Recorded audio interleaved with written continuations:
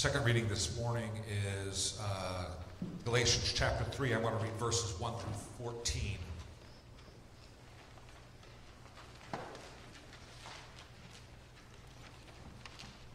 O foolish Galatians, who has bewitched you? It was before your eyes that Christ Jesus was publicly portrayed as crucified. Let me ask you this. Did you receive the Spirit by works of the law or by hearing with faith? Are you so foolish, having begun by the Spirit?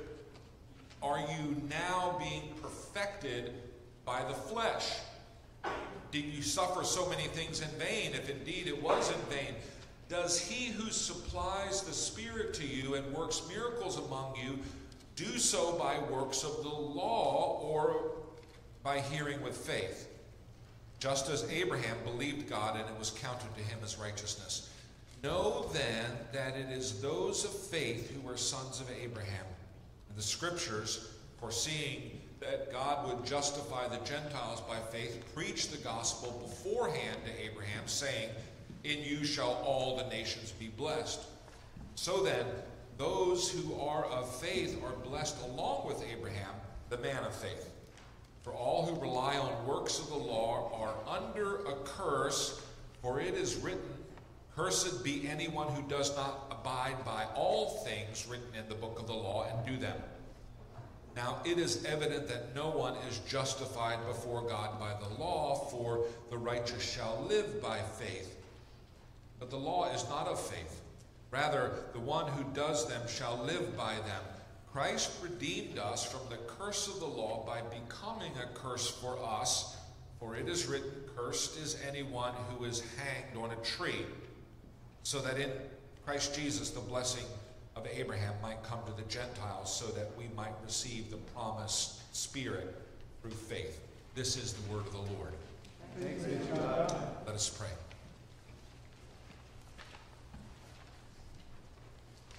Lord, may the words of my mouth and the meditation of all of our hearts be acceptable in your sight, for you are our rock and our Redeemer. Amen.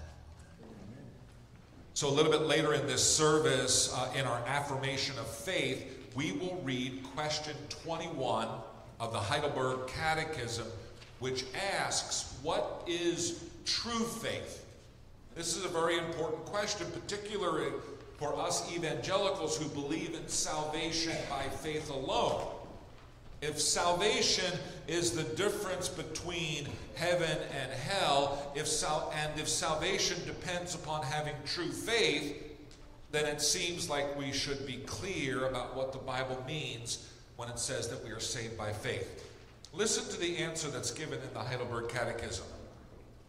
True faith is not only a sure knowledge by which I hold as true all that God has revealed to us in Scripture. That's part one. It is also a wholehearted trust, which the Holy Spirit creates in me by the gospel, that God has freely granted not only to others, but to me also, forgiveness of sins, eternal righteousness, and salvation. Now, the first part of that answer says that true faith is a sure knowledge by which I hold to the truths of the Bible. Some parts of the Bible are not very clear. Some parts of the Bible are hard to understand, and we can set those aside for the moment, but there are other parts of the Bible that are as clear as day. The Bible says, not just in one place, but in many places, that Jesus was crucified and that he died and that he was resurrected from the dead. The Bible has revealed to us that Jesus was raised from the dead, and anyone who does not believe that Jesus was raised from the dead does not have true belief. A person who does not believe that Jesus was raised from the dead is not saved. But that part is easy. The resurrection of Jesus was a physical event. It had a supernatural source, but it was an event that could be confirmed by people like the Apostle Thomas, who actually sticks his hands into the wounds of Jesus. Now, you and I, we have to rely upon the historical testimony of those people who saw the resurrected Jesus, and there are criteria by which we evaluate the claims that Jesus rose from the dead. From a purely historical point of view, the resurrection of Jesus is as reliable a fact as any that we have from ancient times. But some of the things that the Bible reveals are actually far more difficult because they're more spiritual than the resurrection.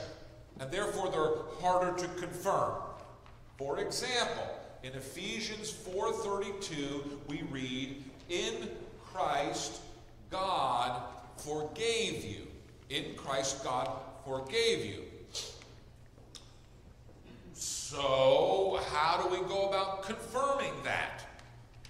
Paul says to the Christians at Ephesus, logically we would assume that what's true of them would be true of us, that God has forgiven them, that these people had sinned, but that somehow in Christ God has forgiven their sins. How do we know that? How do we confirm that kind of statement? You see, that's a very different kind of claim than the claim that Jesus was raised from the dead. Even though people being raised from the dead is not something that happens every day, there is a way to check something like that. When Mary and Martha and Peter and James and John saw the resurrected Jesus, they said, "Yep, he's risen. He's risen indeed." But what about a statement like, "God has forgiven my sins"? The same Bible that says that Jesus was raised from the dead also says to Christians that in Christ God has forgiven them. Is it possible that Paul is wrong or that he's lying? What about if I still feel guilty? What if I haven't confessed every sin? What if I have a sin in my life that I keep going back to over and over again? Am I forgiven?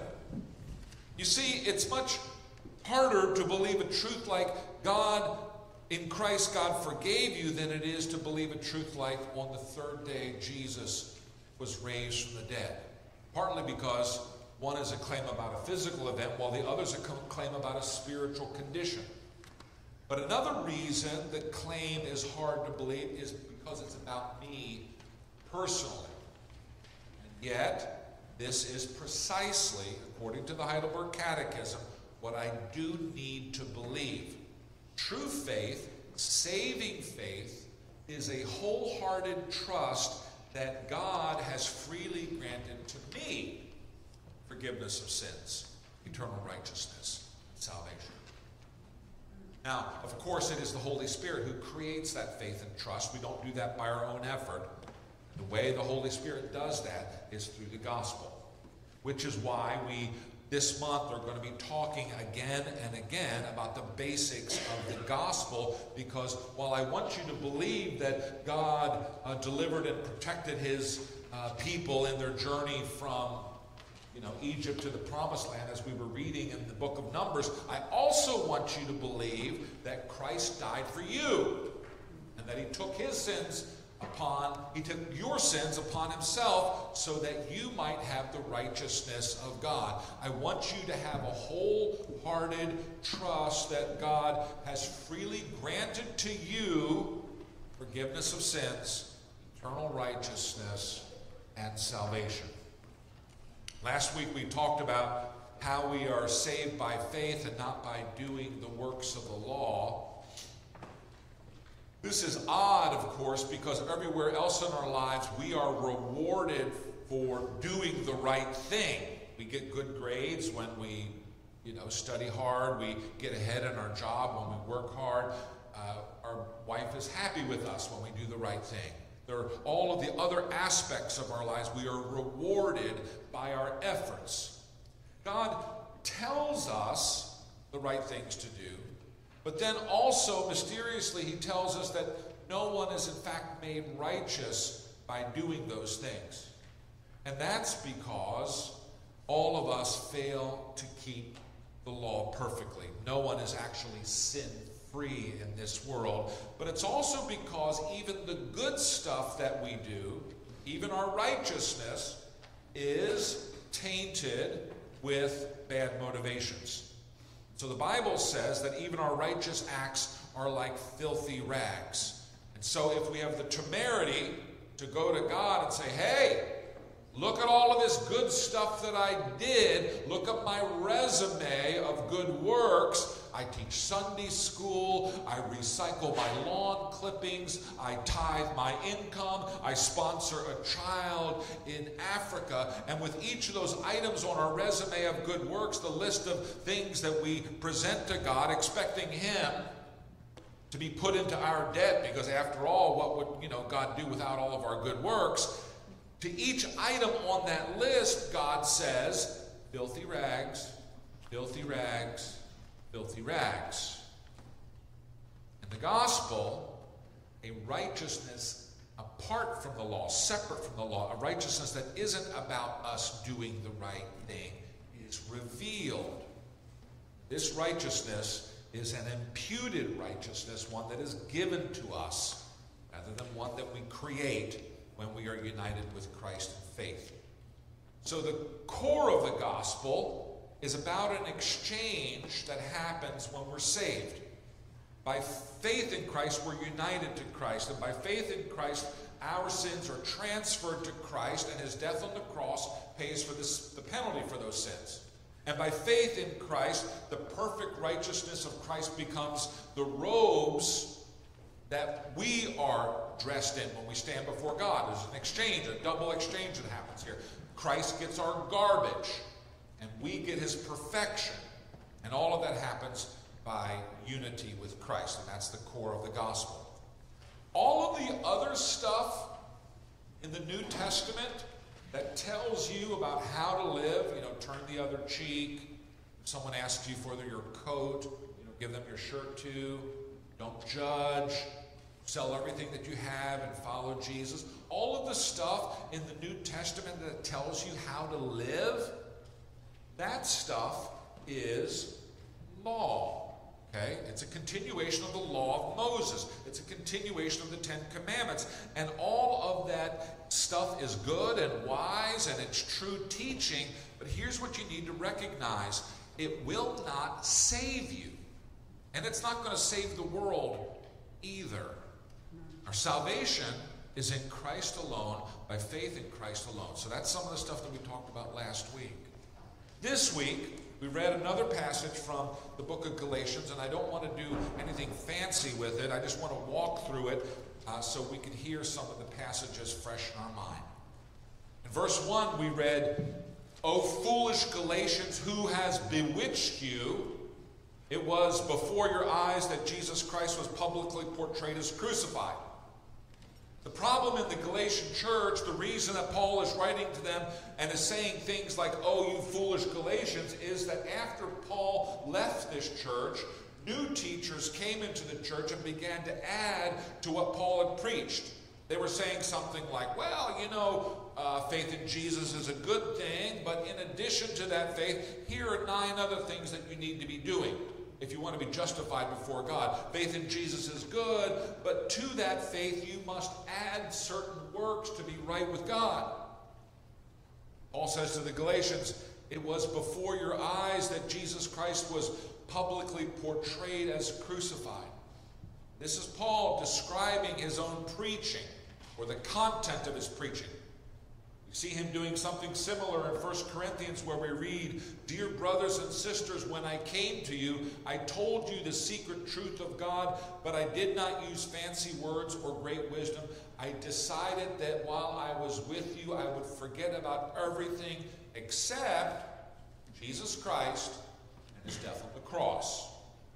For Paul, the cross is the central message. The cross is the basic truth that had to be conveyed to these people who didn't know anything about the gospel yet. One of the problems with explaining the gospel is that you and I, we know so much about the gospel that maybe we don't know where to begin. Paul, the most successful missionary in history, preached Christ and Christ crucified. Now that might seem strange to us. Maybe we would want to start our presentation of the gospel someplace else. But this is what Paul does. He preaches it under the inspiration of the Holy Spirit, that here was this man, and he died on the cross, and that's your salvation. In verses 2 through 5, Paul asks a string of rhetorical questions. And you can see that he's frustrated. He says, did you receive the Spirit by works of the law or by hearing with faith? Having begun with the Spirit, are you now being perfected in the flesh? Does he who supplies the Spirit to you and works miracles among you do so by works of the law or by hearing with faith? Paul's point is that it is faith and not works that have given them the Holy Spirit. It is faith and not works that is leading them to perfection. It is by faith and not works that the Holy Spirit is producing miracles amongst them. Paul is frustrated because these people have received so much through faith, but they've been bewitched into thinking that it is works or righteous deeds that is going to produce the fruit of Christian living. Now, we then get into some interesting Old Testament versus New Testament issues. People often think of the New Testament as being pure gospel and the Old Testament as being pure law. We think of the teaching of Jesus being all about grace and the teaching of Moses being all about judgment, but that is not true. Jesus preaches a lot of law, and Moses preaches a lot of grace. The gospel is in the Old Testament as well as in the New Testament. Verse 8 of our reading this morning says, and the scriptures, foreseeing that God would justify the Gentiles by faith, preached the gospel beforehand to Abraham. The gospel is about salvation by faith, not by works of the law. And in the passage from Genesis that we have now read 3 weeks running, we hear Abraham believed the Lord, and the Lord counted it to Abraham as righteousness. To be counted as righteous is to be justified before God.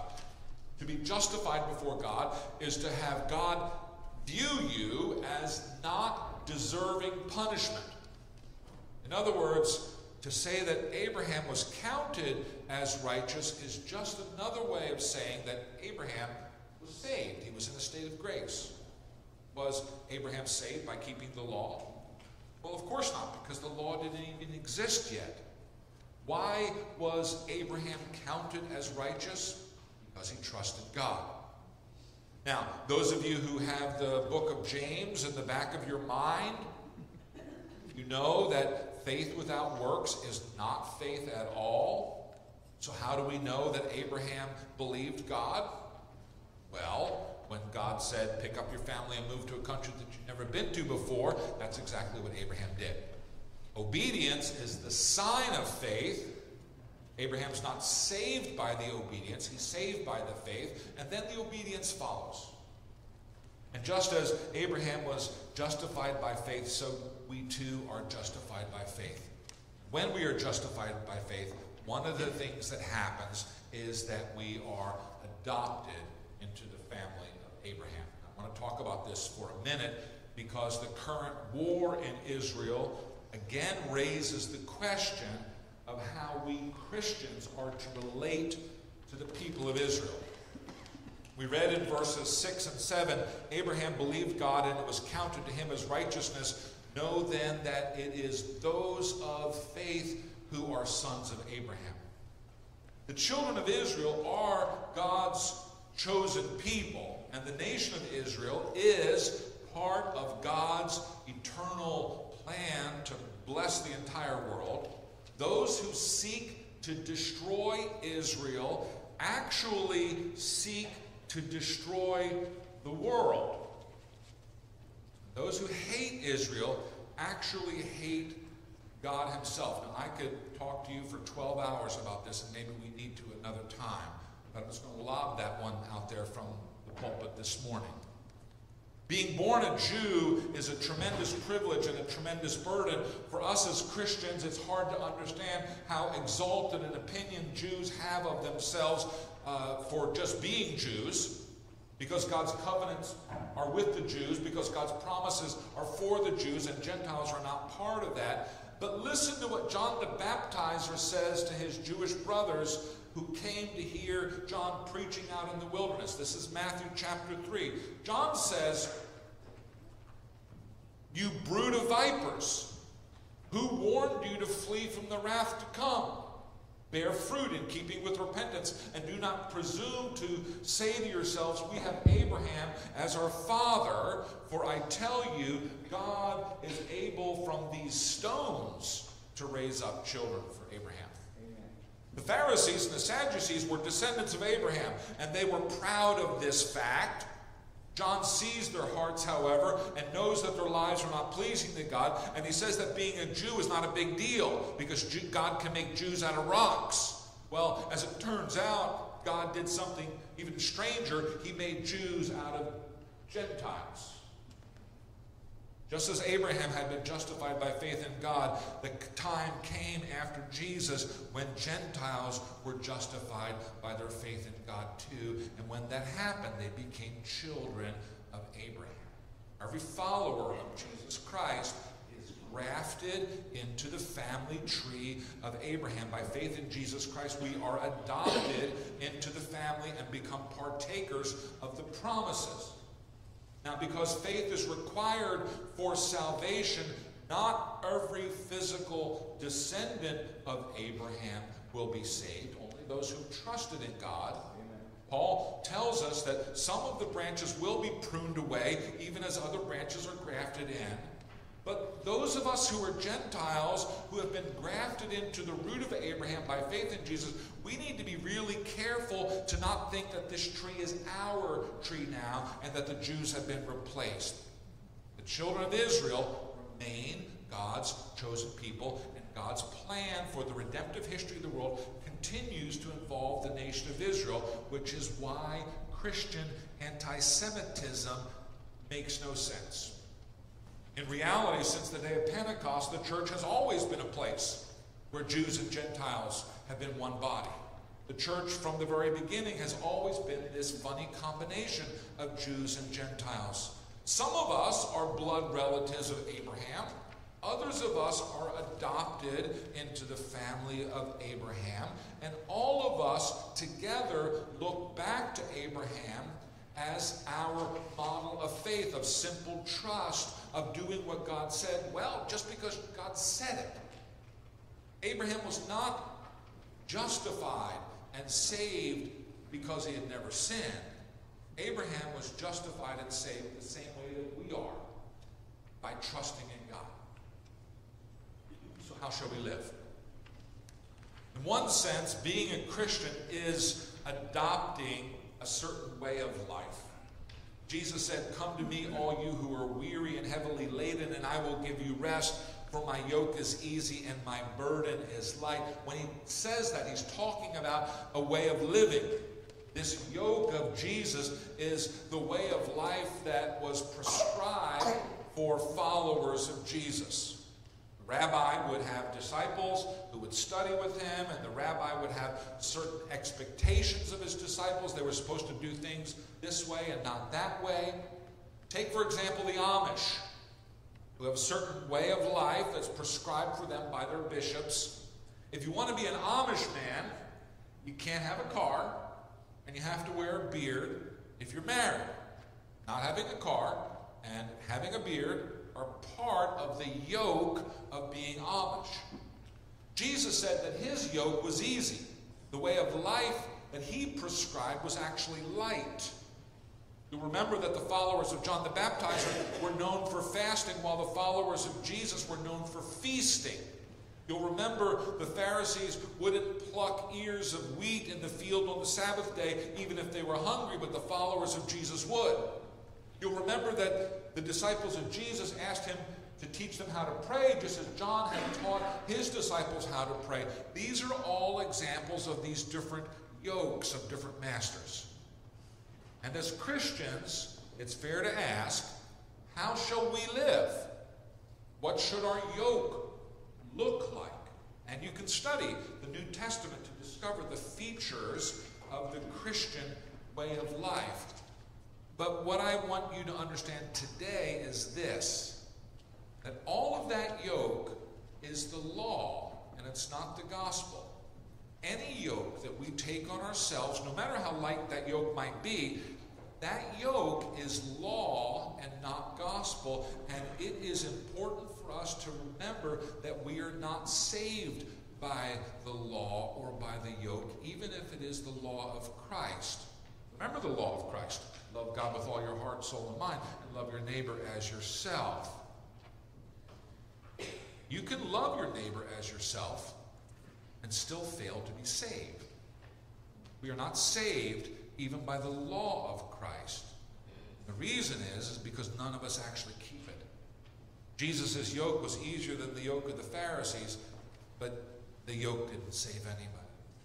So when we read in the New Testament, which contains a lot of law, that we must always be careful to not be looking for the law as the source of our salvation. We must always be careful not to think, oh, if I just do all of these things that Jesus said that I should do, then he will love me and accept me.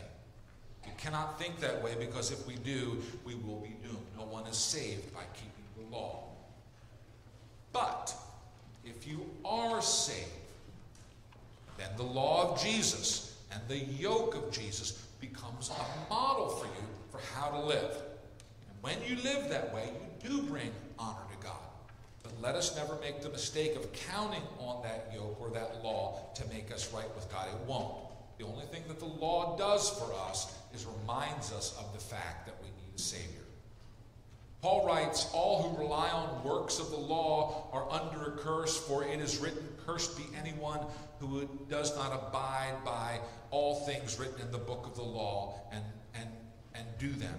Now it is evident that no one is justified before God by the law. The righteous shall live by faith. So how shall we live? We shall live by faith, by saving faith.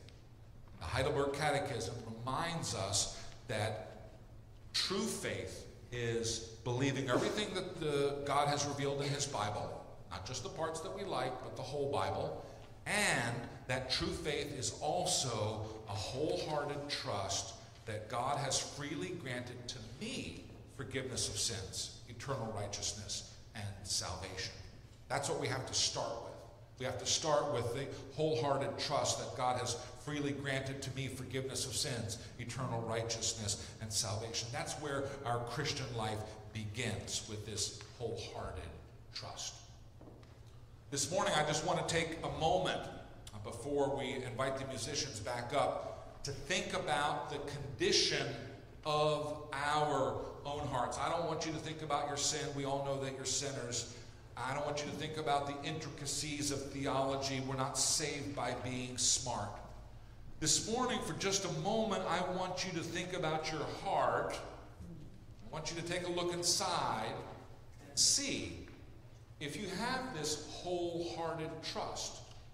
Do you trust that God has freely granted to you, not just to others, forgiveness of your sins, that he has freely granted to you eternal righteousness, that he has freely granted to you salvation? Let us pray.